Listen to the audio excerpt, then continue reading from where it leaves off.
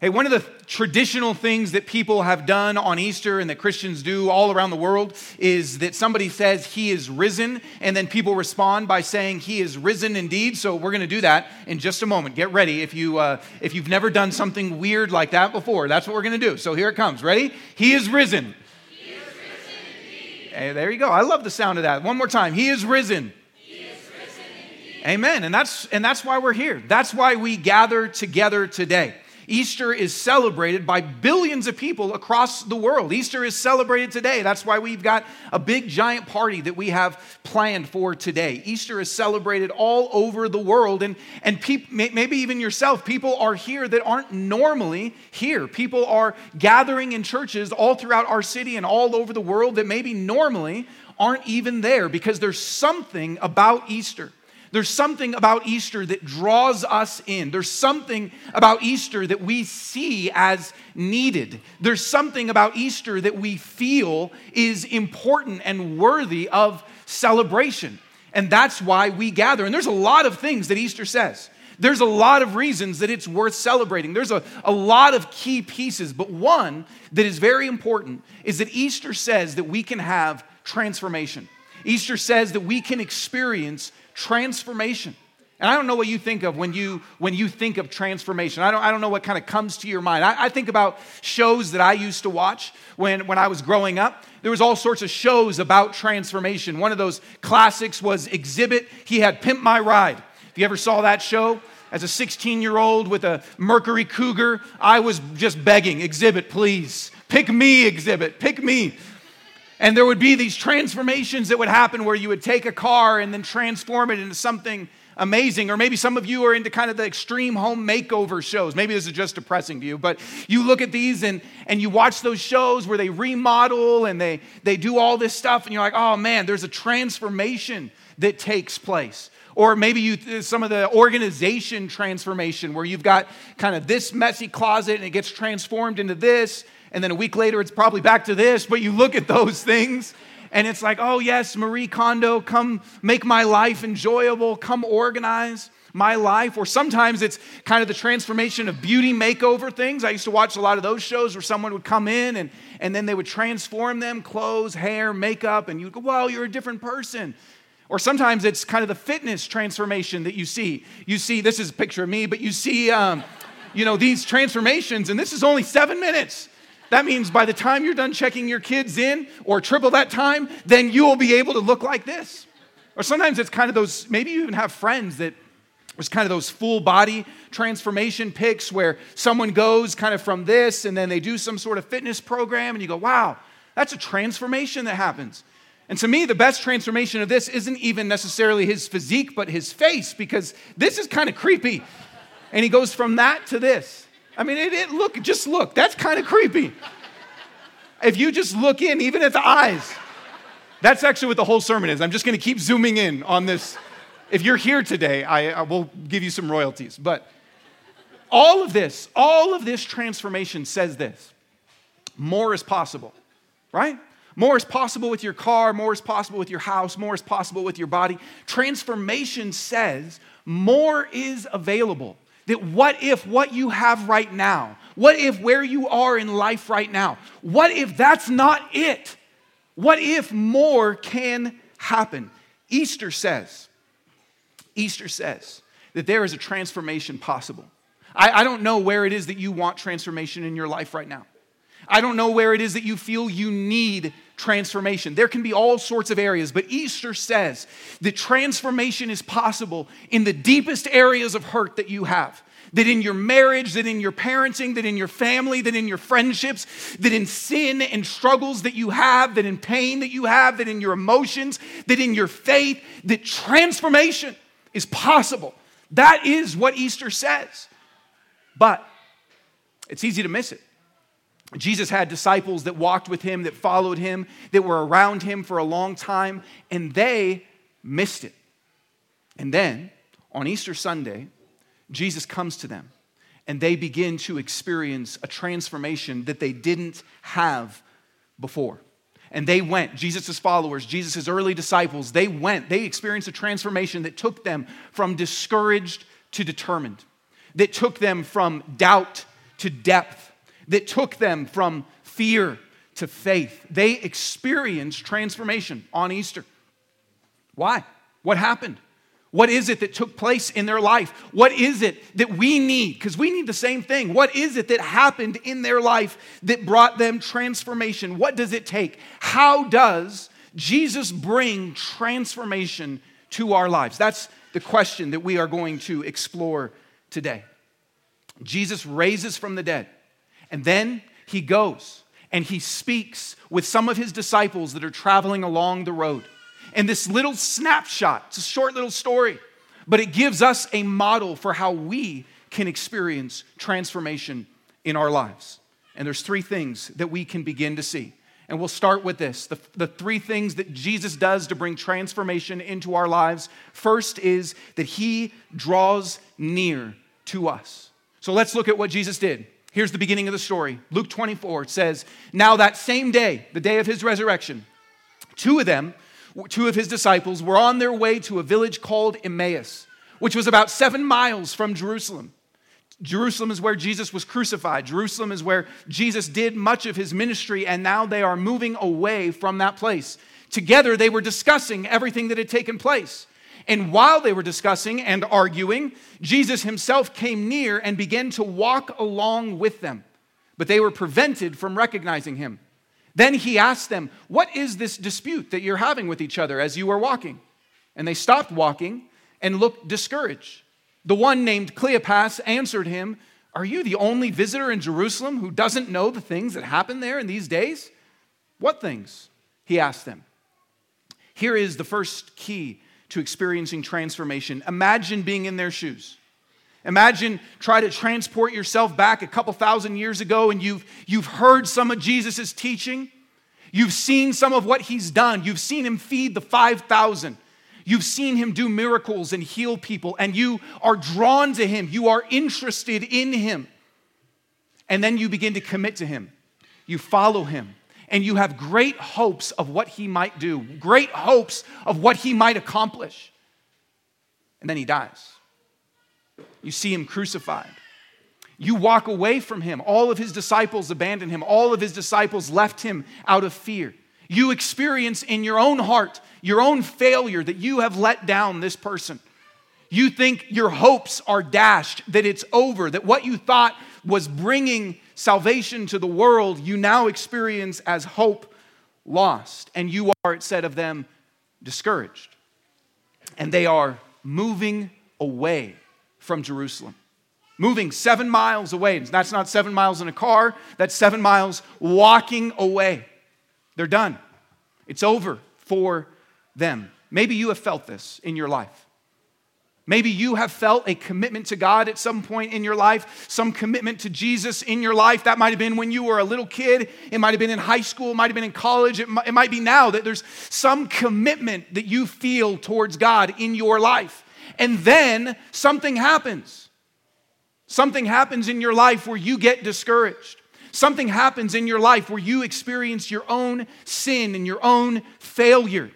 Something happens like to them in your life where there is a gap in the expectations that you had of what God was going to do. The prayers that you asked him to do, the hopes that you had for him, the things that you wanted, the things that you felt were going to happen in life with God. There's a gap. It doesn't happen the way you thought it was going to happen. And then maybe for you, you felt this. You begin to move away. And that might be a physical moving away. Maybe you've even moved to a new place. It might be a moving away of relationships. It might be a moving away from church. It might be a moving away just in your heart where you begin to feel coldness towards God and a distance from God. There's a moving away. Maybe you have felt that. And listen, into that place, he comes. Into that place, Jesus draws near to them. And how does he come? He doesn't come on the road showing up and just start rebuking them, saying, "You idiots, what are you doing? Go back to Jerusalem. How dumb are you?" He doesn't show up like that. He doesn't even show up probably how I would show up, with just kind of magic and powers and fireworks and just kind of, boom, I'm Jesus, and kind of scare them and them like, whoa, like, what are you doing? And he's just like, I'm alive, look, and There's Big Macs falling from the sky, and they're like, what is this? And it's a Big Mac. What's that? Your ancestors will know. He doesn't do that. He doesn't do magic. How does he show up? He shows up with questions. He shows up and says, what's the dispute that you're having? He shows up and says, tell me about the things that you're talking about. Tell me about the things on your heart. Tell me about the things that you're discouraged about. That's how Jesus shows up. He walks with them. He's gentle with them. He's patient with them. He listens to them. He asks them. Jesus already knows all the answers to his questions, but he asks them questions. He draws out their heart. Listen to me. The pain that you have, the areas where you feel like maybe you don't get it, or you feel like you've failed God, or you feel like God has failed you, or you feel heavy, or you feel things that have burdened you, those areas, here's what Jesus does. He says, share your heart with me. He says, share your heart with me. What are you carrying? What's going on in your life? What's going on that's discouraging? He invites you to bring those things to him. See, transformation begins. Transformation begins as he draws near to us in the darkest moments of our life, in the suffering of our life, in the pain of our life, in the areas where we feel like we've let God down or God has let us down, in the areas where we feel like we are moving away is when he moves near us. He draws near. That's where transformation begins. But that's not it. It's not all. He draws near, and what is it that he does? He speaks to us. He begins to speak to us. See, Easter has transformative power. It's got power to transform our lives. But I said this at the beginning, it's easy to miss. That's the interesting thing. And listen, I want you to get this. Easter has transformative power, but it is easy to miss it. Listen, we miss things all the time, right? There's everyday, normal life things that we just miss. There's basic, everyday things that we forget. There's things that we just never notice. That's why I love kind of the internet meme. Maybe you've seen it that talks about like, I was today years old when, because it says there's basic, normal, everyday things that we just miss. That I was today years old when I found out the first episode of a show is called Pilot, because the first time they're on air. You didn't know that, right? Or maybe you did. You're smarter than me.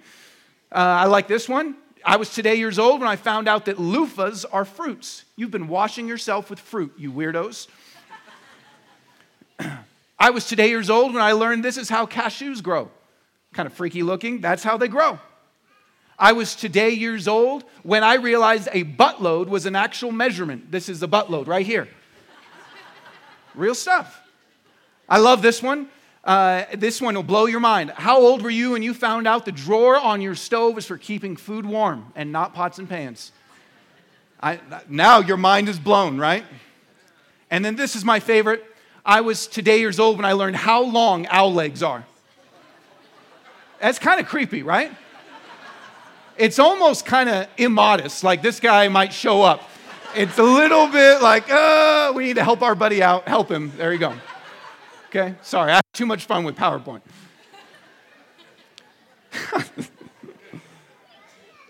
We miss things all the time, right? We miss just the normal, everyday stuff. And while that's funny, we miss the most important things as well.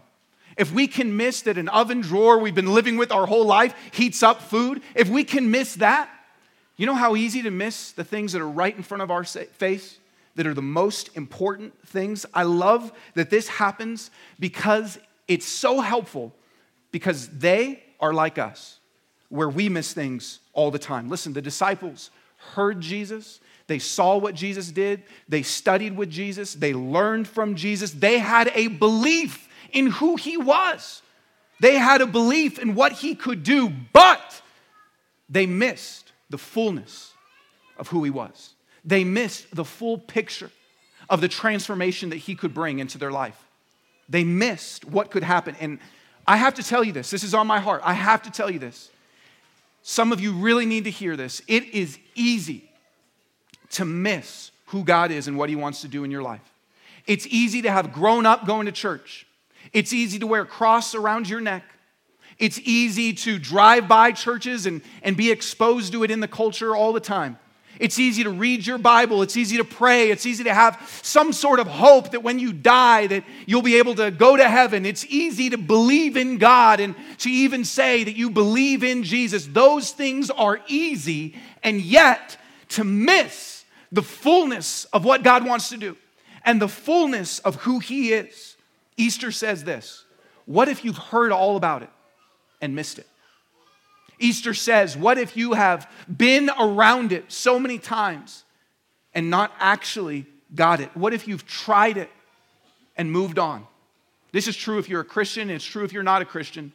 For those that are not Christians, maybe you've heard the message a bunch of times and you're excited to ride some ponies and have some eggs and just kind of suffer through this part. And maybe for those that are Christians, it's, yeah, I've heard this a bunch of times, but it actually hasn't resonated in your heart. This is where the disciples would have been. And so we search for other things and we long for other things to satisfy us. And here's what happens on Easter. What is it that they missed? What is it that they didn't get? What is it that they didn't understand? Here's the next part. Jesus asks them, what things? And so they said to him, the things concerning Jesus of Nazareth, who was a prophet, powerful in action and speech before God and all the people, and how our chief priests and leaders handed him over to be sentenced to death, and they crucified him. But we were hoping that he was the one who was about to redeem Israel. Besides all this, it's the third day since these things happened, and moreover, some women from our group astounded us. They arrived early at the tomb, and when they didn't find his body, they came and reported that they had seen a vision of angels who said he was alive. Some of those who were with us went to the tomb and found it just as the women had said, but they didn't see him. He said to them, Jesus responds, how foolish you are, and how slow to believe all that the prophets have spoken. Wasn't it necessary for the Messiah, that's him, the Savior, to suffer these things and enter into his glory? And then, beginning with Moses and all the prophets, that's the Old Testament, the first part of the Bible, he interpreted for them the things concerning himself in all the scriptures. Now, here's what they missed, that we miss as well. Here's what they understood about Jesus. Here's what they report back to him. They say that Jesus taught great things, that he was a great teacher. Maybe there's things about Jesus that you have seen. Maybe there's things about what Jesus says that he taught that you enjoy. Love your enemies. Turn the other cheek. Love your neighbor. There was a lot of talk, especially during the early times of the pandemic, to talk about loving your neighbor. There's a lot of Jesus' teachings that we get and that we understand and that we appreciate, and that's what we think. Jesus is a good teacher. They talk about the things that Jesus did. They said he did these acts of love. Maybe you look at Jesus and you see he's a powerful person. He does miracles. He's able to heal the sick and change people's lives. And maybe it's just his love that he has for people, welcoming the least and the lost and the last. Maybe it's that you look at and go, yeah, Jesus was a loving person. He was a great teacher. And maybe you even know that Jesus died. They said Jesus died. He was crucified. Our leaders crucified him unjustly. Maybe that's what you know about Jesus. And listen, if that's what we understand about Jesus, we miss it. If that's all we know about Jesus, we miss the transformation that he wants to bring into our life. If that's all we get, we miss the fullness of what he wants to do, because there is much more. And here's what Jesus says. Here's what Jesus says to them as he is saying, listen, you've been with me a long time and you missed it. So again, if you're a Christian or you've gone to church many, many times, maybe you've missed it like them. They were so close. How arrogant would we be if we think, I haven't missed it, and yet they were his followers closest to him. They're walking with him right now and they miss it. And he says this, here's what you've missed. There's two key things. First of all, he says, it was necessary. This is such an important word to say. It was necessary that he would suffer. It was necessary that he would enter into his glory. This idea of it being necessary means this, that we have a need. That's what necessary means. We have a need, you and I. We are sinners by nature and choice, that we reject God. We ignore God. Listen, we live our whole lives doing other things. How would you feel, parents, if your kids ignored you their whole life? How would you feel, spouses, if your husband or wife ignored you their whole life? We have the Creator God, the Father, who has loved us and created us and saved us. And sin is that we reject Him or ignore Him. It's necessary that something be done about that, because the Bible says that our sin deserves death on a cross. I know we don't like to talk about that. I know that's not PC. I know that's not friendly. I know that's not uplifting and encouraging. But the Bible says that we have a need, and that the crucifixion was not just a tragic event. It wasn't just a sad thing that happened. It wasn't just a political travesty. It wasn't just an awful personal tragedy. It was necessary, he says. It was necessary because we are sinners who are distant and separated from God. And we need someone to deal with that for us. See, that is what Jesus says that they missed. It wasn't just, they understood it as our leaders did this. Not, this was necessary for me. I talk to people all the time that will say something about, yes, I understand Jesus died on the cross, but that's different from saying Jesus died for me. I remember when the Aurora shooting happened. The Aurora shooting happened, and that Sunday I was in church.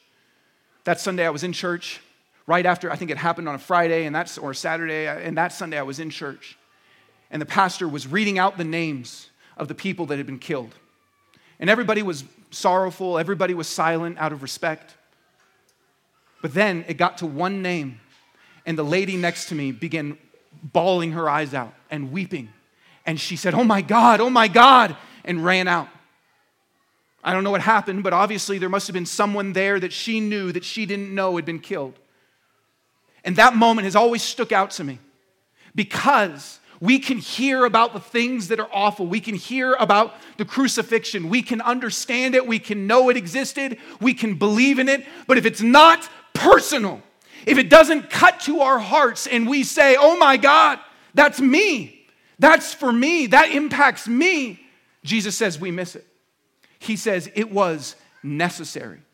It was necessary. And then he goes on from there to say this. He explains to them, it says, all of the scriptures. He says it was necessary for him to suffer these things and enter into his glory. And then he opens up the Bible. And I would have loved to have been there and seen exactly what he did. But he opens up the Old Testament and he walks them through how it's actually all about him. See, I don't know what your view of the Bible is, but it's not just a big book of rules.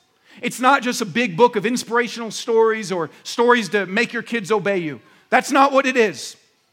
The Bible is a book that tells the story of who Jesus is and what he came to do. And every page ultimately leads us to him. Every sin is ultimately resolved in Jesus. Every suffering is ultimately resolved in Jesus. Every searching and seeking we have is ultimately resolved in Jesus. So I don't know exactly what it is that Jesus said, but they were on a long journey. It says later, we'll look, that they were together for several hours into the night. And Jesus is explaining to them how everything has been about him, how it all finds its resolution in him. Let me just walk through some of these. I said every sin has its resolution in him. Here's what this means. The Bible talks a lot about our sin. It talks a lot about our guilt, that you and I have done things that we're not proud of, that if I were to put all of our thoughts, motives, deeds up on the screen, we would be very embarrassed. If I were to put it all up on the screen, the Bible says we have sinned against God, that we are guilty, that we experience shame. Some of us know there is something wrong with me. I have guilt. We know that this is true. And sin has a penalty, and sin has a power in our lives, and the Bible takes all of that, and ultimately it is resolved in Jesus, who comes on the cross and dies in our place for our sin, forgiving us.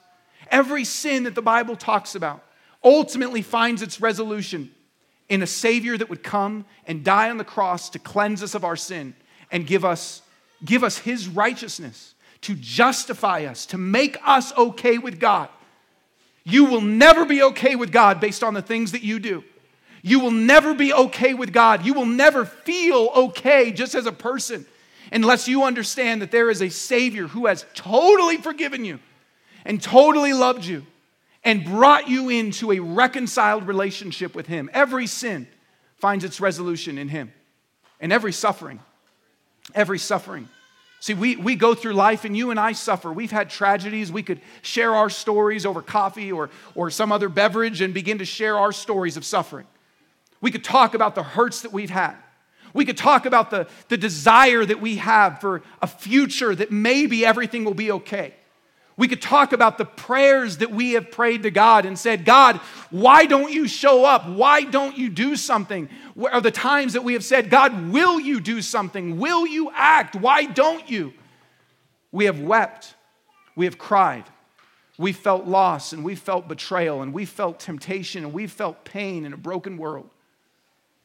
And every suffering ultimately finds its resolution in Jesus, who is God not distant from this world, but God come into this world. He doesn't look at a suffering, broken world and stay distant. He enters into it. And he doesn't just enter into it as God. He takes on flesh. He becomes a human. Listen, you and I know that one of the greatest forms of love is empathy, right? Another person that understands you, that gets you, that feels with you. The gospel, the good news, the Bible says that God came into this earth and took on our flesh, and he understands what it means to be a human. The Bible says that he suffered in every way as we suffer, that he's tempted in every way as we are tempted, that he experienced the full weight of a broken world, that he experienced all the suffering, all the grief, all the pain. Whatever you felt, he's gone through it in some way. He was betrayed, he was rejected, he was accused, he was slandered, he was misunderstood. He experienced poverty. He experienced all of the weight of a fallen, broken world.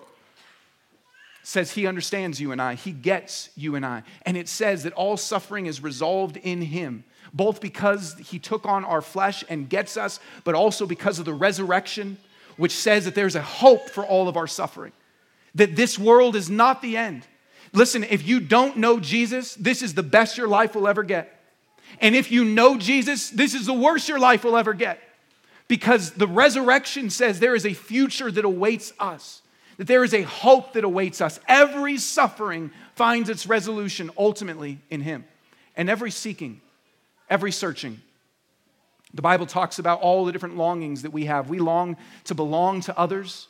It says that in him we have a family that we can belong to, a God that accepts us and loves us. It says we long for a world of justice. We long for things to be set right. And the Bible says that in Jesus, he brings and will bring his kingdom one day to fully establish justice, that every wrong will be righted. It says that we long for deep joy and satisfaction. And when Jesus comes, he says, this is the name of our church. He says, I came to give life and life to the full. That we long for joy. We long and we look for it in all sorts of areas. And he says, I came to bring it. Even more than you could ever know. See, there's all these longings and searchings we have. We long for peace. And Jesus comes and he is the Prince of Peace. We have all of these searchings. And ultimately, they find their resolution in him. What did it mean that Jesus walked through the Old Testament and showed them all the things about himself? This is some of what it meant. It meant he showed, look how sin, look how sacrifice finds its resolution in me. Look how all the suffering finds its resolution in me. Look how all of your searching and longing finds its resolution in me. That was true for them and it's true for you. It's true for us today just as much as it was true for them. Every resolution is found in Jesus. You want transformation? It's easy to miss. But where it comes from is he draws near, and where it comes from is he speaks to us. He speaks to us what Christians call the gospel, the good news, which is so much of what I just said. He speaks to us and says, you might have missed it, but there's so much more. There's so much more in a lifetime spent bringing his word into our life changes you. I can promise you, it changes your life. I stand up here not as just someone that likes to, this is the only day I wear a jacket, not just someone that likes to wear a jacket and talk to people. I stand up here because I can testify to you that Jesus transforms lives. That's what he does, and he wants to do it in your life today and forever. And then finally, the third thing is that he opens our eyes. He draws near, he speaks to us, and he opens our eyes. This is the final step of what we see. Here's what it says. They came near the village where they were going, and he gave the impression that he was going farther. But they urged him, stay with us, because it's almost evening, and now the day is almost over. So he went in to stay with them. It was as he reclined at the table with them that he took the bread, blessed and broke it, and gave it to them. Then their eyes were opened, and they recognized him, but he disappeared from their sight.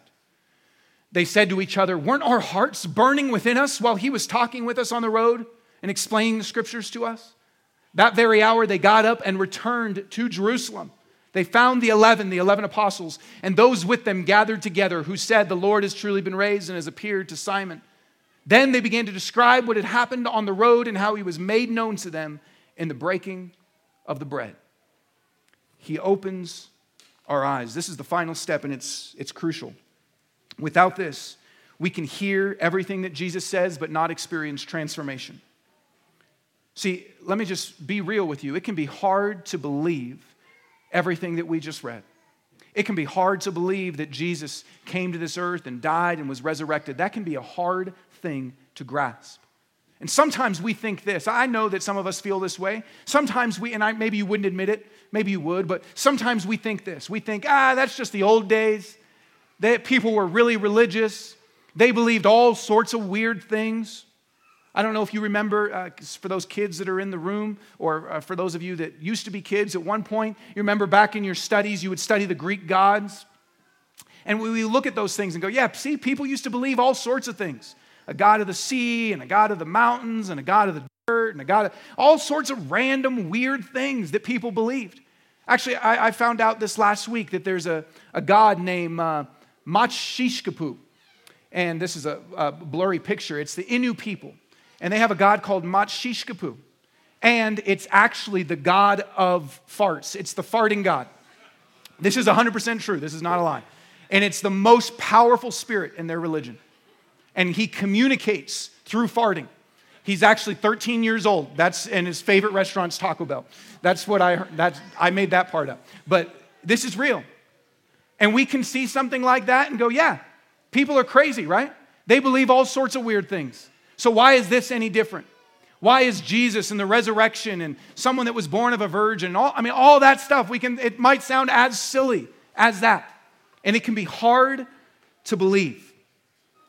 It can be hard to believe. But here's the truth. And you have to study history if you want to really dive into this. I don't have time to go into all of it. But the truth is this. This was not just people that believed in anything. These were fundamentalist Jews. They believed in one God. They never would have thought that God would take on flesh. They never would have even imagined that. They weren't people that believed in a resurrection. They believed that maybe one day God would come and resurrect everybody at once. But they never had an understanding of one person experiencing life after death. That someone is resurrected and now lives forever. They didn't have an understanding of that. They would have never invented that. They never would have made that up. These were people that had a very solid core of beliefs that never would have just switched those overnight. They weren't just gullible people that were susceptible to any kind of imaginative tale that was told to them. That's not who they were. It would be similar to trying to convince an extremist Muslim that all of a sudden all of these other things were true. That's not how it worked. But yet, these people overnight did come to believe that Jesus was raised from the dead. How did that change happen? How did that change take place? And it says, their eyes were opened. Their eyes were opened. Even though they had been with him, even though they had walked with him, even though they had heard from him, they still didn't get it until there was a supernatural work, and their eyes were opened, and they saw him, and they recognized him. They saw the truth. What does it mean that their eyes were opened? It means at least two things. It means they saw the truth. They saw the truth. He is alive. See, you and I need reasons to believe. We need reasons to believe just the same way that they did. And I would encourage you, if you don't know what you believe or you're skeptical, there is all sorts of historical research that you can look into on the resurrection. But let me just tell you two quick things. One is this. The way that the Gospels are written is clearly eyewitness testimony. It's not written as an imaginative tale. Even what we just read, it said there's two men walking on the road and one of them's name was Cleopas. Why tell us that? Why just throw out someone's name? If it was just a fable, you don't read the tortoise and the hare and go, and by the way, the turtle's name was George. You don't do that. It's just a fable. The point is the lesson, but why would you add someone's name in there? Well, what historians will tell you is that's kind of a footnote to be able to say, you can go talk to Cleopas. He's still around. He still exists. They're written as eyewitness testimony. They are written eyewitness accounts. And the last thing I'll just tell you is this. Something happened. The apostles believed that Jesus rose from the dead. Hundreds of people after that believed that Jesus rose from the dead and said that they saw him. Listen, even people that are not Christians, historical researchers agree on this point. You can go Google it. Don't trust me if you don't want to. They agree on this. Doesn't matter if they're atheist, skeptical, they agree on this. They believed that they saw Jesus rise from the dead. They believed that. Now, whether it's true or not, they believed it. What's the best explanation for that? Is it mass hallucination? Could I convince you of something and you would mass hallucinate here today? I don't think so. Something took place. What's the best explanation for that reason? You see, he opened their eyes, which means first, they saw the truth. And then second, it means that something happened in their heart. When Jesus says this earlier, and he says, how foolish you are and how slow to believe, literally slow to believe is slow of heart. He says that they are slow of heart. And then he makes himself known to them. Here's what this means. Our problem is not just intellectual. Our problem is not only that we need reasons to believe. We do need reasons, but that's not the only problem. Our problem is that we have a heart that is slow to believe, and we need Jesus to open our eyes. And that's what he wants to do. He wants to bring transformation into our life by our eyes being open to see him, our hearts being open to see him. And here's how this happens. For them, it happened as a process. They're walking along with him. For some of you, that's how it's going to happen in your life. It is a process where you need to eat with Jesus. You need to spend time with him. You need to open up the Bible. You need to be here on Sundays and allow him to continue to explain who he is and what he's done. And in that process, your eyes will begin to open. And what that means is this. Jesus takes what you've heard, he takes what you know, he takes what you've seen, and he makes it real to your heart. He takes all of the various realities of salvation and resurrection. He takes the things that you know and he makes them real. In some ways, it is the difference between knowing that something tastes good and actually tasting it. You and I all know that a donut tastes good, but there's a difference between knowing that and actually tasting it. When Jesus opens our eyes, he takes what we know and he makes it real to our hearts. This is a process. This is something we do together. It's something just like them that happens best as we're eating together and learning together and traveling together. Listen, let me tell you, that's why this is so important. I was talking to somebody that hadn't gone to church in almost 20 years and said, I became a Christian a long, long time ago, but I forgot how important this is on a Sunday, to hear God's word, to be reminded of the gospel, to be reminded of what he's done, to be reminded of who he is, to be reminded of those things. I need it. We need it. It's what begins to open our eyes. And look what happened to them. They go back 7 miles. They walked 7 miles away, and then it says they returned to Jerusalem another 7 miles on foot, in sandals, not Nikes, walking a long way, dirty, smelly, coming back and saying, look what happened. And they report and they tell and they're transformed. That's what Jesus wants to bring into your life. See, Easter says that transformation is possible. Where do you need transformation? Where do you want transformation? Easter says that in your faith, that in your relationships, that in your emotions, what if you could have more? What if you could experience transformation? Easter says that because of the resurrection of Jesus, it is possible that he draws near to us, that he speaks to us, and that he opens our eyes. Listen, as I close, let me just tell you what this means for a few different groups of people. If you're not a Christian, you probably have all sorts of questions. You're probably unsure about all sorts of things, and that's great. We love being a church that helps you explore things and helps you answer questions. The first transformation that Jesus wants you to experience is faith, which is actually having your eyes open for the first time to see it was necessary for my sin that you would come, and it was necessary for your resurrection to bring me life. If that's who you are, if that's where you are, we want you to know him. We want you to enjoy him. We want you to be changed by him. That happens as you repent of your sin, which means you say to God, I am sorry. I have sinned against you. I have rejected you. I've ignored you. And then you put your faith in him. You say, I need your salvation in my life. That's what we desire for you. That's what he wants for you. You thought you were here for an Easter egg hunt. He says, I want so much more for you. He's calling you even today. It's not an accident that you're here. And for those of you that are Christians, don't settle for where you are. Don't settle for where you are. He wants to keep bringing transformation into your life. He is still doing the work of drawing near whatever you're going through.